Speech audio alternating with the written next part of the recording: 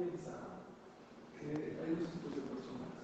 Los que la gozan, la disfrutan, hacen lo que quieren, comen lo que quieren, oyen lo que quieren, ven lo que quieren, viajan a donde quieran, hacen lo que quieran. Y hay los pobrecitos que se tienen que parar al minyan, tienen que poner tefilín, tienen que comer kasher, tienen que cuidar Shabbat. Dice Rav Shlomo Volbe algo muy impresionante. En algo tienen razón, somos dos tipos de personas, pero en algo están equivocadísimos. Los dos gozamos. Yo no sé qué esté haciendo otra gente en este momento, en esta hora. A lo mejor están viendo películas, a lo mejor están viendo otras cosas, a lo mejor están en su cama sin hacer nada. Vean qué hermoso, clase de Torah, palabras de reflexión, música maravillosa.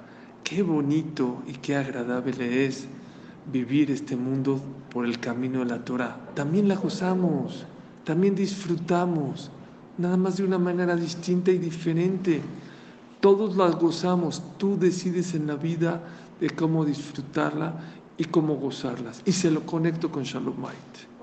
Les voy a decir una frase que oí de un Rav Winkler hace 40, 30 años, estaba aquí en México, y decía así: tienes que tener armonía y felicidad en tu casa, porque la persona que no tiene felicidad y armonía en su casa, aunque viaje a Bariloche, a Cancún, a Miami, a Vail, a Nueva York, no va a ser feliz. Aunque estés donde estés, no te vas a escapar, no vas a ser una persona feliz. Pero aquella persona que logra ser feliz en su casa, a donde esté y a donde vaya, va a ser una persona muy feliz en la vida. Señores, hay que trabajar, hay que esforzarse, hay que ponernos como objetivos tener más shalom en la casa. Sé que muchos de ustedes no se van a divorciar, pero tampoco está correcto pelearse, contentarse, pelearse todos los días, discutir, nada, ceder, no ser tan duro. Le preguntaron a Ramalkiel Kotler, ¿cómo se busca un shidduch? ¿Saben cómo se busca un shidduch? Dijo dos palabras: easy going. Cásate con una persona que no sea dura, que no sea tan ruda, tan estricta, más light. Benjamin Franklin decía, presidente de Estados Unidos: cuando te vayas a casar, cuando vayas a escoger a tu pareja, cierra un ojo. Y cuando te cases, cierra los dos ojos. No seas tan duro, no seas tan estricto en la vida. Al kol peshaim techasea abá, dice Shlomo Melech. Todos los defectos de la pareja se cubren cuando hay amor, cuando hay cariño. Acabo con una anécdota muy bonita de Rav Shach.